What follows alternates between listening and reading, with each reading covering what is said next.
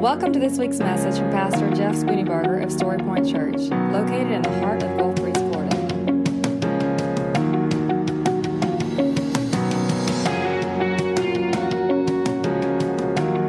And now, here's Pastor Jeff Spooneybarger with this week's message from Story Point Church. Amen. Thank you. So, a couple of nights ago, it was about 12:30, and I had laid down to go to sleep. And I have a policy. I try not to lay down unless I'm tired and ready to go to sleep. So I usually go to sleep pretty quickly. So as I was closing my eyes for the 10-second countdown to sleep, I heard this.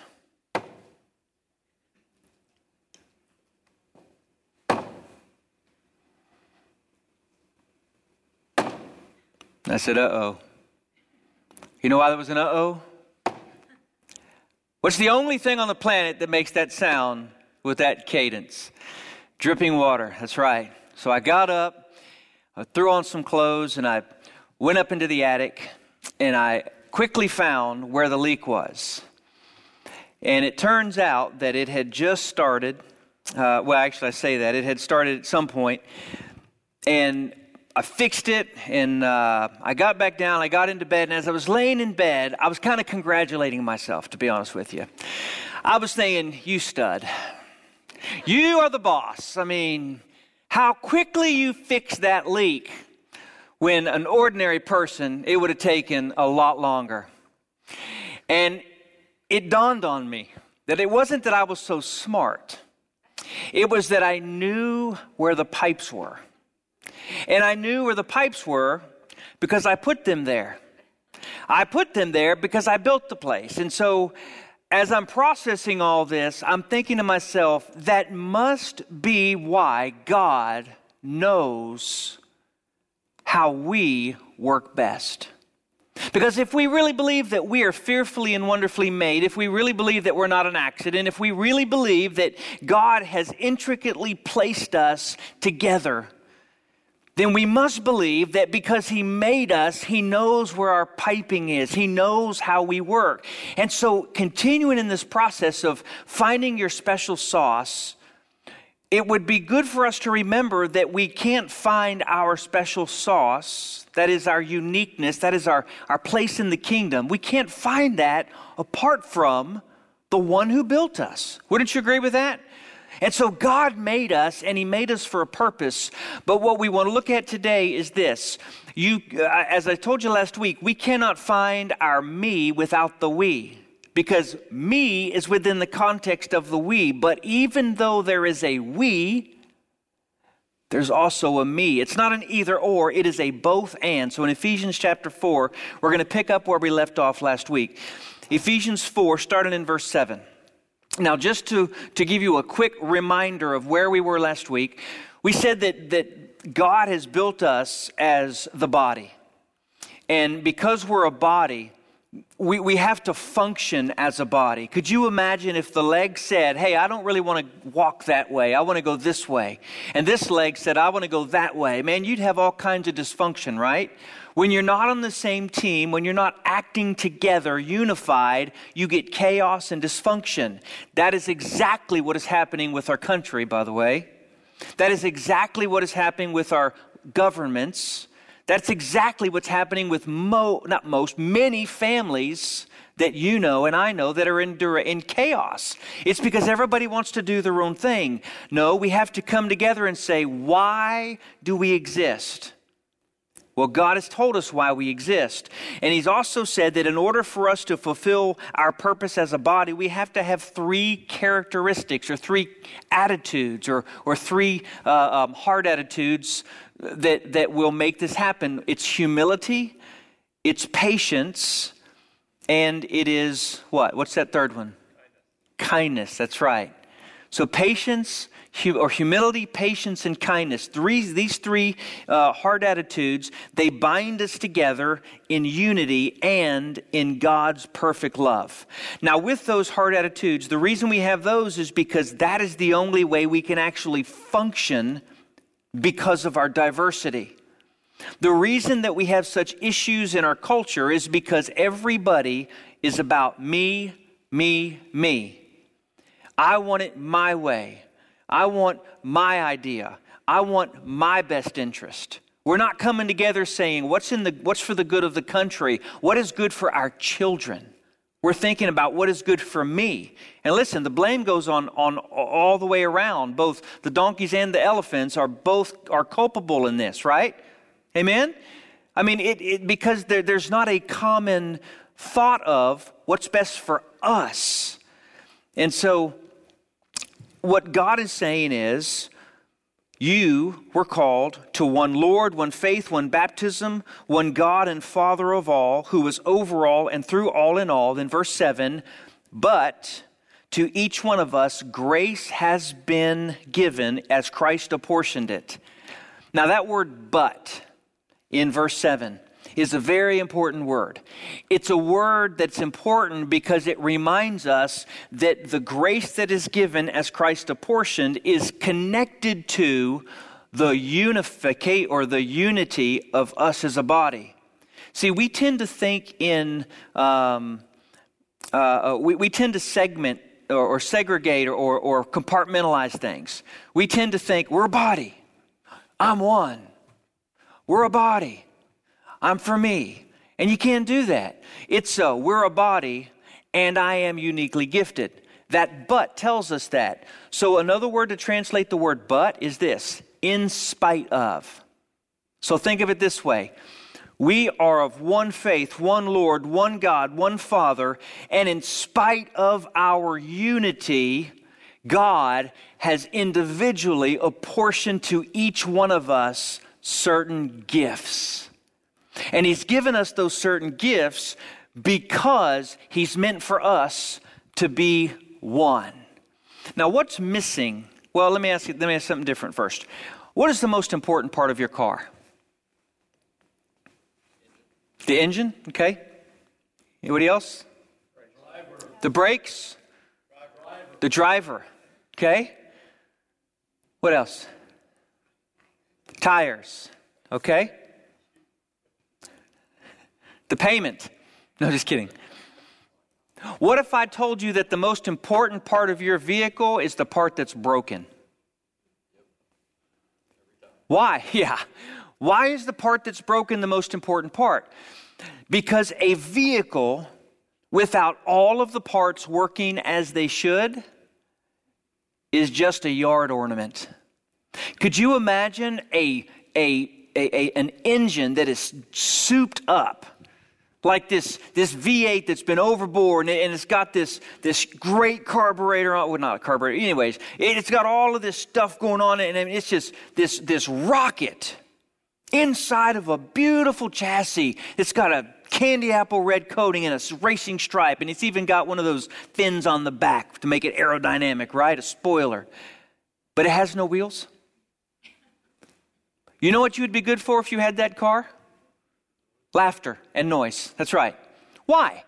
Because no matter how good the engine is, if you don't have wheels that work, you don't really have a useful car. Or could you imagine a car just as I described with phenomenal wheels? I mean rims that were just like killing it, right? Spokes, beautiful chrome, super grip on the tires, but no brakes. You'd have a disaster, right? All of these parts, and even if you say just brakes, you've got calipers, you've got pads, you've got hydraulic lines, you've got nuts and bolts and screws and all these things. Everything has to work as they were built in order for you to have a car that's actually able to be used as a car. Paul is saying to the Ephesian church, you are a car. You are together a body. You are a mighty force for the kingdom of God, but you as a body have individual parts, and every one of them must do their own function for God to use you. Now, here's the example I want to use. This morning, worship was a little harder. Why? It wasn't bad. It was more difficult.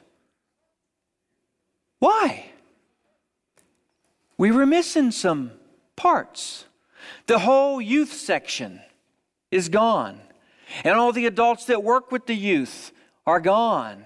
And our original drummer is gone. Not that Michael did bad, he did fine, but there's a difference when you have somebody playing the congas and our bass player was gone, so we didn't have a guitar player. See, when you're missing parts, you can still function. You can still do what you need to do, but you're just not going to be as vibrant and as alive and as useful maybe as the way God built us to be. And so when Paul is speaking to the church here, what he's saying to the church is, each one of us, or to each one of us, a grace has been given as Christ apportioned it. So you individually have been given grace by Jesus. Every single believer has been given grace. And it's been given to you not because you earned it or deserved it, because that's not what grace is, but it's been given to you as Jesus saw fit. Now, I have 3 dogs. I love my dogs. They are a big black lab named Honey and a medium dog named Brandy. She's the beagle. Then I have a little dog named Bailey. So the big dog, the middle dog, and the little dog. Now, the job of feeding the dogs typically belongs to Joshua, but I'll feed them every couple of days or so just to because I feel like they need to eat before midnight, when he typically thinks about feeding them. So I'll go out and I'll feed them. And see, we have this system that we developed to feed the dogs because what we were trying to do is feed them all at the same time, and it was chaos. I mean, it was not, they were like jumping on each other and fighting each other and biting each other, and it was not working. So we had to actually separate them and decide to feed them at the same place in the same order, but with different amounts of food. And so the process is, I'll take Brandy and Honey, and I'll tell them to sit, and they sit on the edge of the porch, and I tell them to stay there. And then I come over and I get a half a cup of food and I put it in Bailey's bowl, and she begins to eat. And then I get another full cup of food and I bring it over and I put it in Brandy's bowl, and I tell her to wait. Then I tell her to eat. And by this time, Honey's like, oh, it's almost my turn. I mean, she's the lab. She's the one that loves everybody all the time, always, right?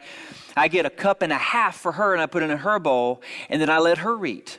Now, I didn't give each one of the dogs the same amount. Why? Because they're not the same dog. Each dog needs something different, but I could put the same amount in their bowls, and you know what would happen?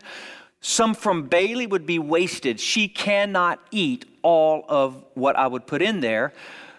Honey, the big black lab, she would eat and be very, very happy, but Brandy would eat hers, and then she would go mooch off of everybody else, and it would cause problems. See, I know these dogs. I don't give them the amount that they need or what they need or how they need it because of what they want. I give it to them because I know what's best for them. That's what God has done. He has apportioned to us grace, to each of you, grace as He knows how you are wired. So some of you have been given much. And some of you have been given gifts that are very noticeable, and they're on stage, and they're constantly utilized. But some of you have been given gifts that aren't as, let's say, honorable, but that's really the wrong way to say it, because all of them are honorable if they're used when they're needed. Could you imagine being, we went to Rodizio for Josh's birthday not too long ago, last week. And Joshua made a statement that Sarah was with us. She made this statement that I just died laughing because it was so true. The dude with the chicken hearts came out, and he's like being rejected by table after table. Chicken hearts, chicken hearts, chicken hearts. And she's like, Dad, that's so sad. Could you imagine being the chicken heart guy? Like, nobody likes you. Nobody wants you. I mean, who's going to choose a chicken heart over like this, whatever it's called, right? But the truth is, the chicken heart, to those who like chicken hearts, it's filet, right? Could you imagine an airbag in your car going, I'm just an airbag, I'm so lonely. They never get to use me. I just sitting here all by myself, waiting for something to happen. No. See, an airbag, I don't think that you can actually humanize an airbag actually, but an airbag is there under certain circumstances when you need it. But when you need it, it will save your life.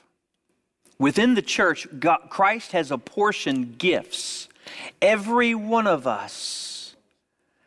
And some of our gifts are noticeable and always in the limelight, and some of our gifts are somewhat hidden.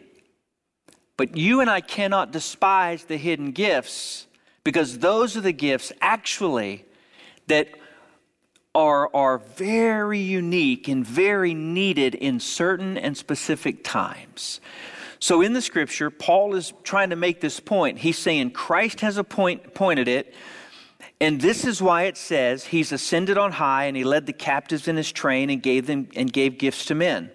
What does he ascended mean except that he also descended to the lower earthly regions? He who descended is the very one who ascended higher than all of the heavens in order to fill the whole universe.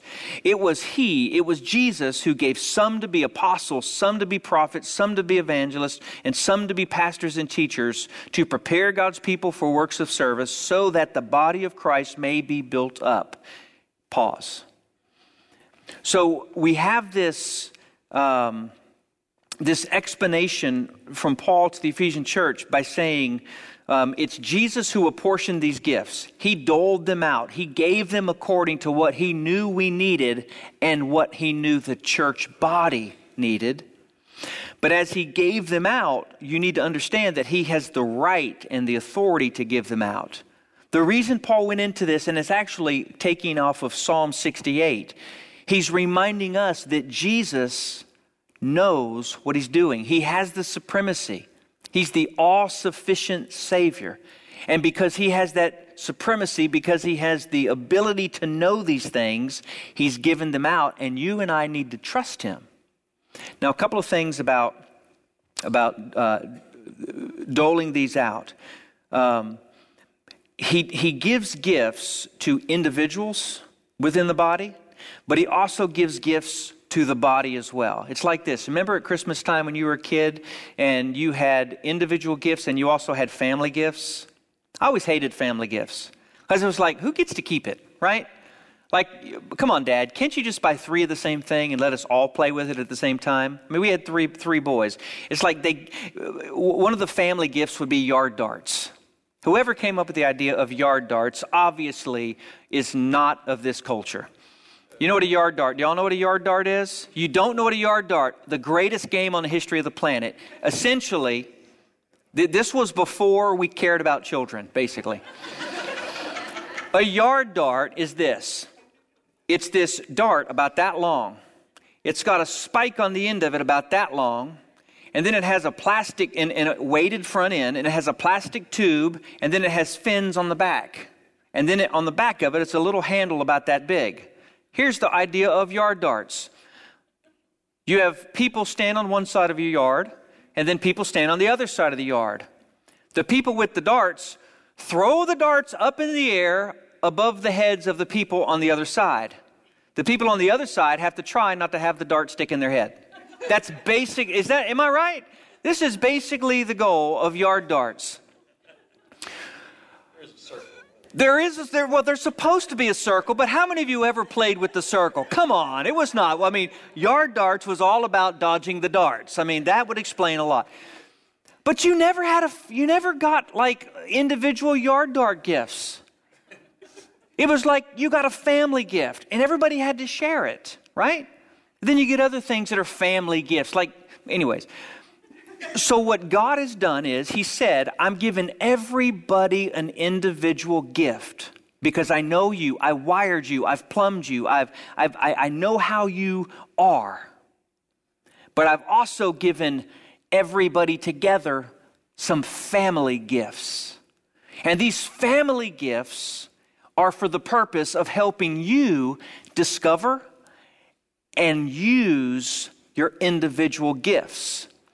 But check this out. The individual gifts you have are actually gifts that I give you so that you can give them to each other.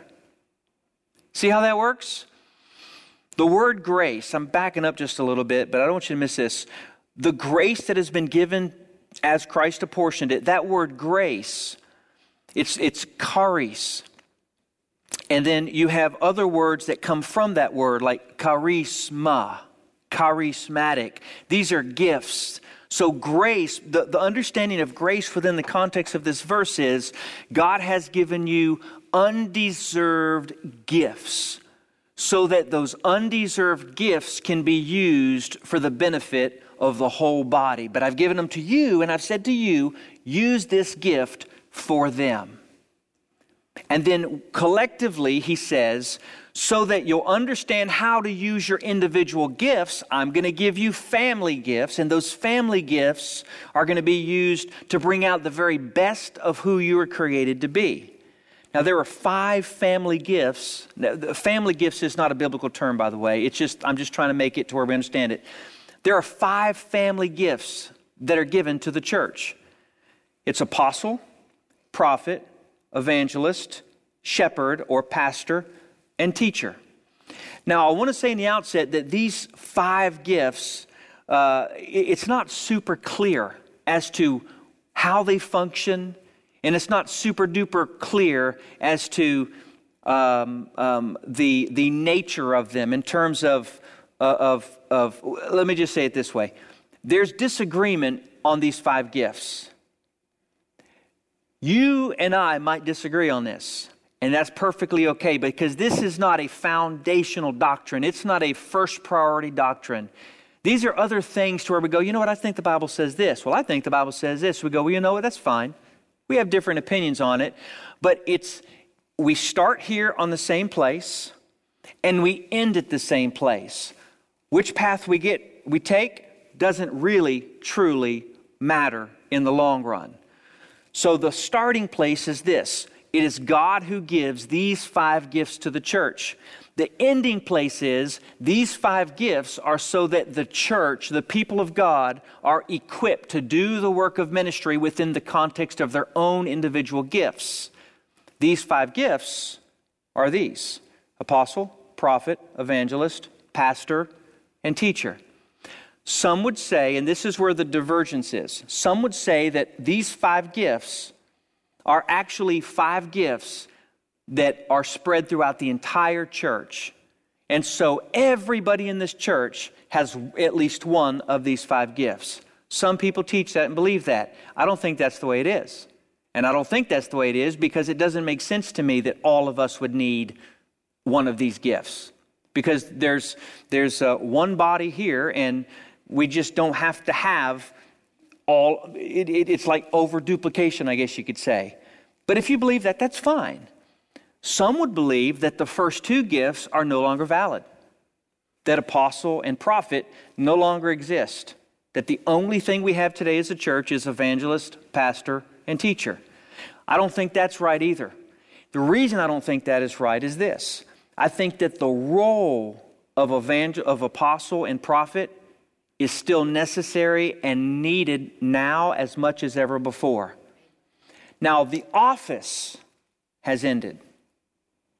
By office, I mean the apostles were a certain group of people that had certain criteria. They had to have seen Jesus. They had to have been there present for the resurrection. They had to have been in his presence. They were the founding fathers of the church. So the office of apostle, it's impossible to have new apostles in terms of an office. But the function of an apostle is this. It's the one who takes the gospel to other parts. It's the one who's thinking outside of the walls of the church. It's the one who's thinking kingdom of God in other places. Some might say that the apostle is the missionary. Some might think that say that the apostle is the strategic thinker. However you come to grips with that, just know that the role of the apostle was important to the church.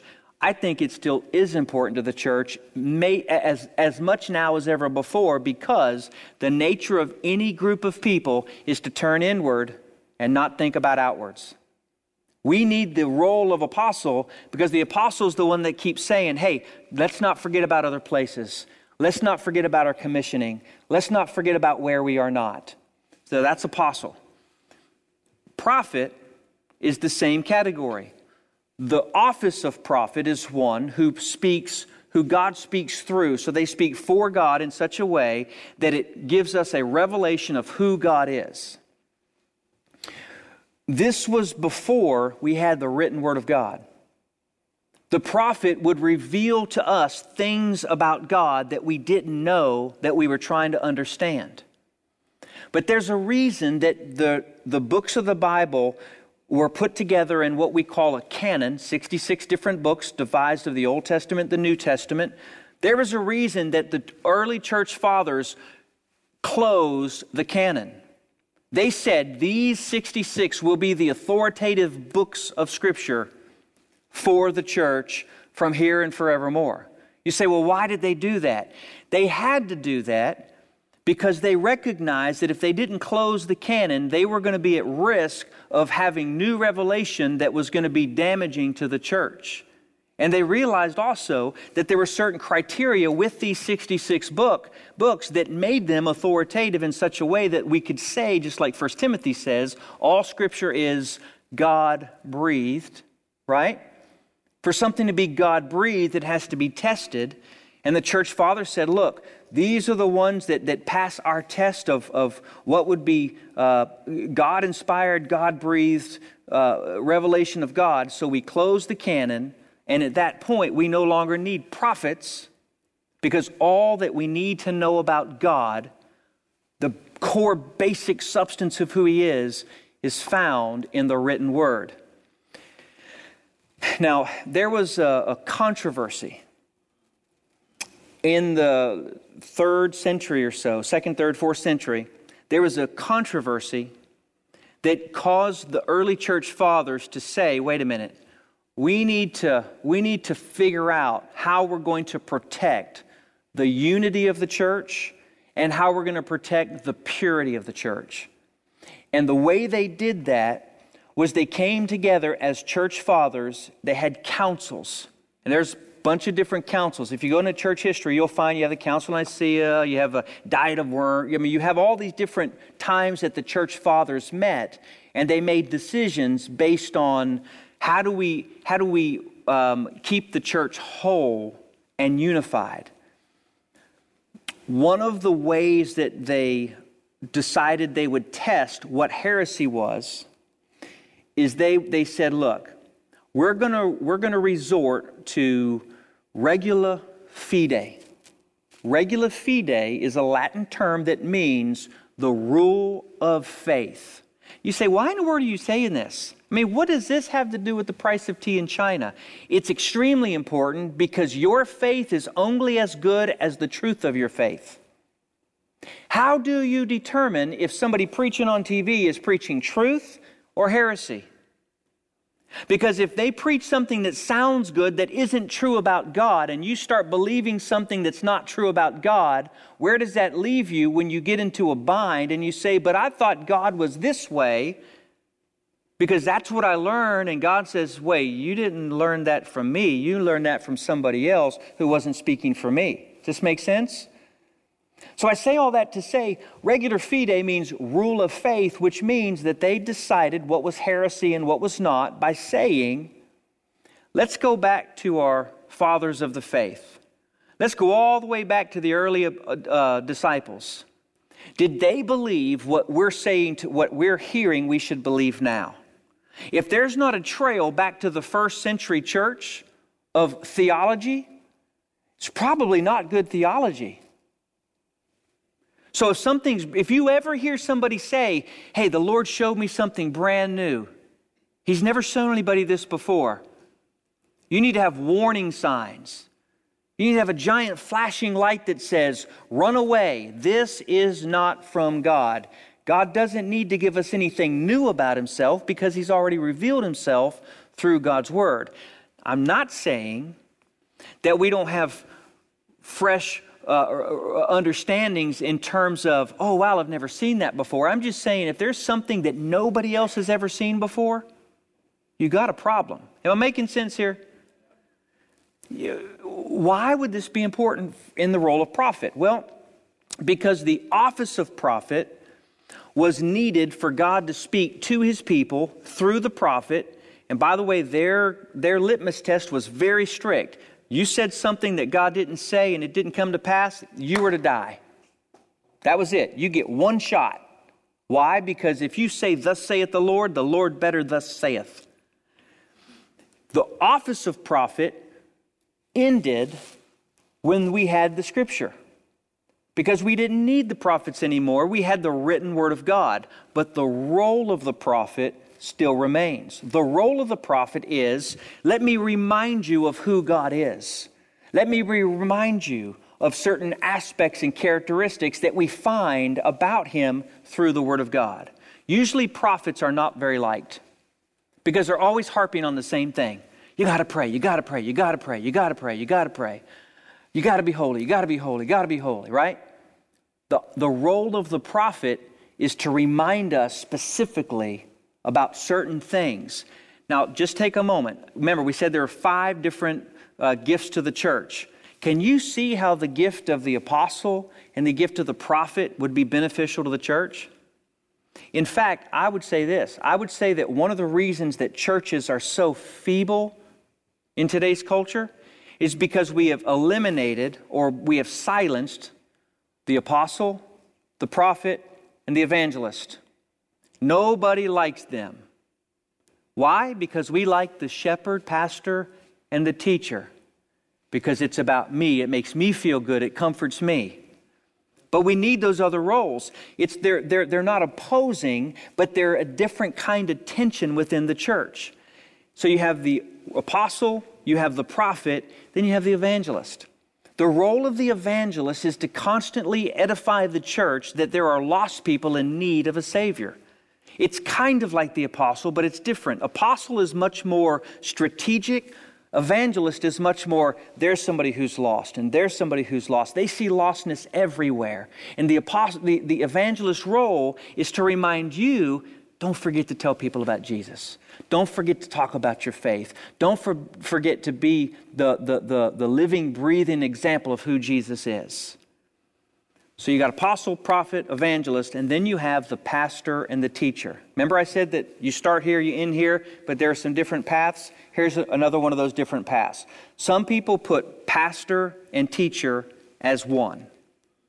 And some people say, no, they're distinct gifts. By the way, the word pastor is better translated the word shepherd.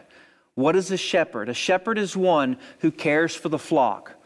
Pastoral ministry. It's one who's calling, hey, are you okay? I heard you had surgery.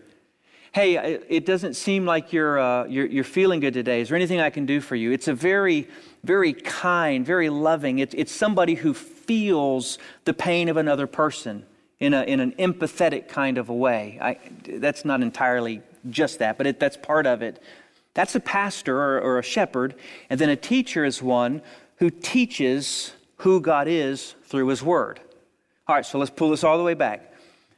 God has given a gift to you and to you and to you and to you.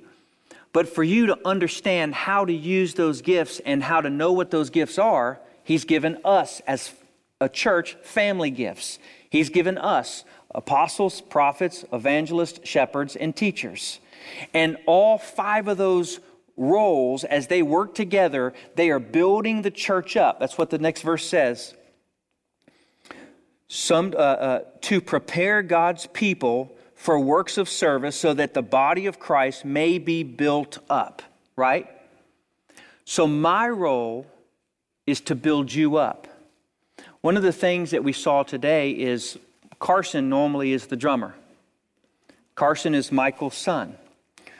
What you may not remember is that Carson was not a very good drummer a handful of years ago. He was clunky. He would speed up and slow down. He was very, very loud because that's what all beginning drummers do. Louder, faster is better. Right? I mean, everything's in 4/4. But what Michael did with his son was introduce him to drums. And then he began to show him how to play. And then he put him with another drum set next to him, and they played together. The smaller drum set was turned down. The bigger drum set was the one that we heard, and it was shifted. And before long, the student became the master. And so now the student is the one who leads, and the master is the one who sits back and says, well, that's pretty darn good. That is the role of these family gifts to the church. Do you want to know why? On occasion, not on occasion, but a handful of times, a good number of times, on Easter morning, I wasn't the one preaching. If you've been here long enough, you know that several Easters, somebody else spoke. Do you want to know why? Because the goal of a church leader is to raise up gifted leaders. Easter is considered the Super Bowl of Sundays. I mean, anybody who knows church world knows that that's where you get the biggest crowd, all that kind of stuff. But I also knew that it was the biggest opportunity for God's story to be told through some other people in a way that would be that people listening would hear it differently. And believe me when I tell you, nobody who loves to preach wants to give up Easter, but you do it when that's the best thing for the person who's doing it and when it's the best thing for the church. Would you not agree that our sunrise service was pretty impactful? Why? Because it was God's giftedness being displayed. And it wasn't just one person on the stage who always gets to do it. I hope the point you're seeing me make is this, that these gifts to the church are necessary for the fulfillment of the purpose of the body as a whole.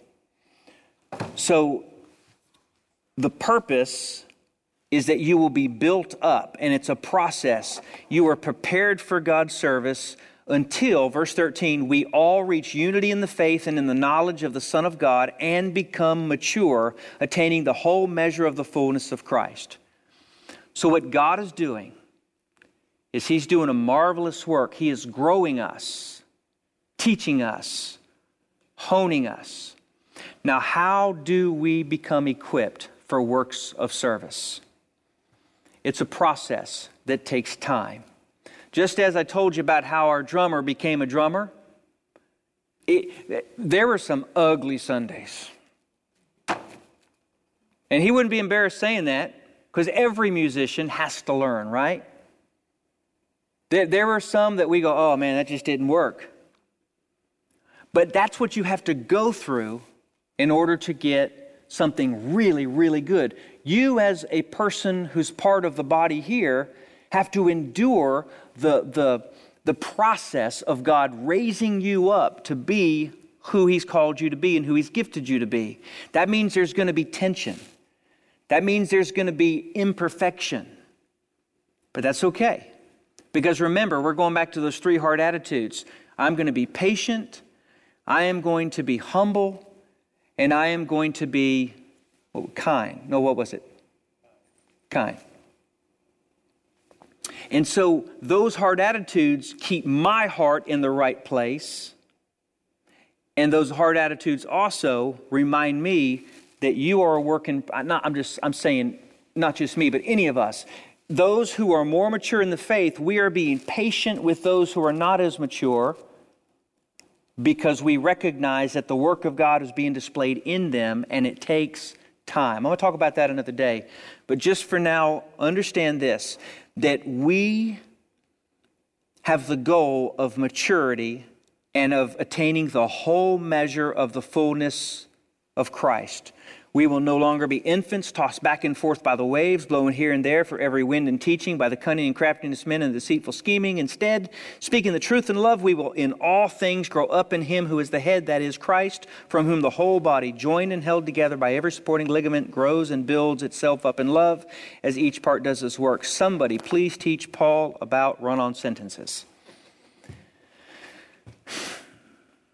So here's a question. Do you know your gift? Do you know why you're here? Romans chapter 12, 1 Corinthians chapter 12, both of those passages give us an idea of some of the spiritual gifts that God has given. It is not an exhaustive list. There is not a test of, okay, these are the gifts and this is how you know that you have them.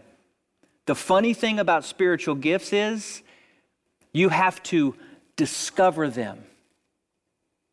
You don't just wake up and go, oh, this is my gift, let's do it.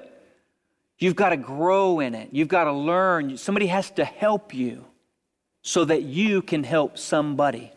I read something today, I thought it was pretty cool. Did you know that cows don't give milk? Did you know that? I didn't know that. Never thought of it before. Cows do not give milk. Think about it. You ever seen a cow come up and say, hey, you want some milk? Meh. That was utterly disgusting to watch. Thank you. I've never ever seen, no farmer has ever seen a cow come up and go, hey, you want some milk? Here you go. Cows don't give milk. You have to work to get the milk. It's available, but you've got to do all of the hard work to get it from the cow into your glass or into your cereal. Now, dairy farming is some of the most difficult farming there is because cows have to be milked every day, twice a day at the same time. Every day, twice a day. Rain, sleet, snow, hail, all of the above. Because if you miss a milking, that cow has this internal gene that says, I don't need to make milk anymore. So the milking is what keeps the milk coming. If you miss it, that cow will dry up, and the only way to get that cow to drop again, basically, is for that cow to have a calf, which puts it all back in the same cycle.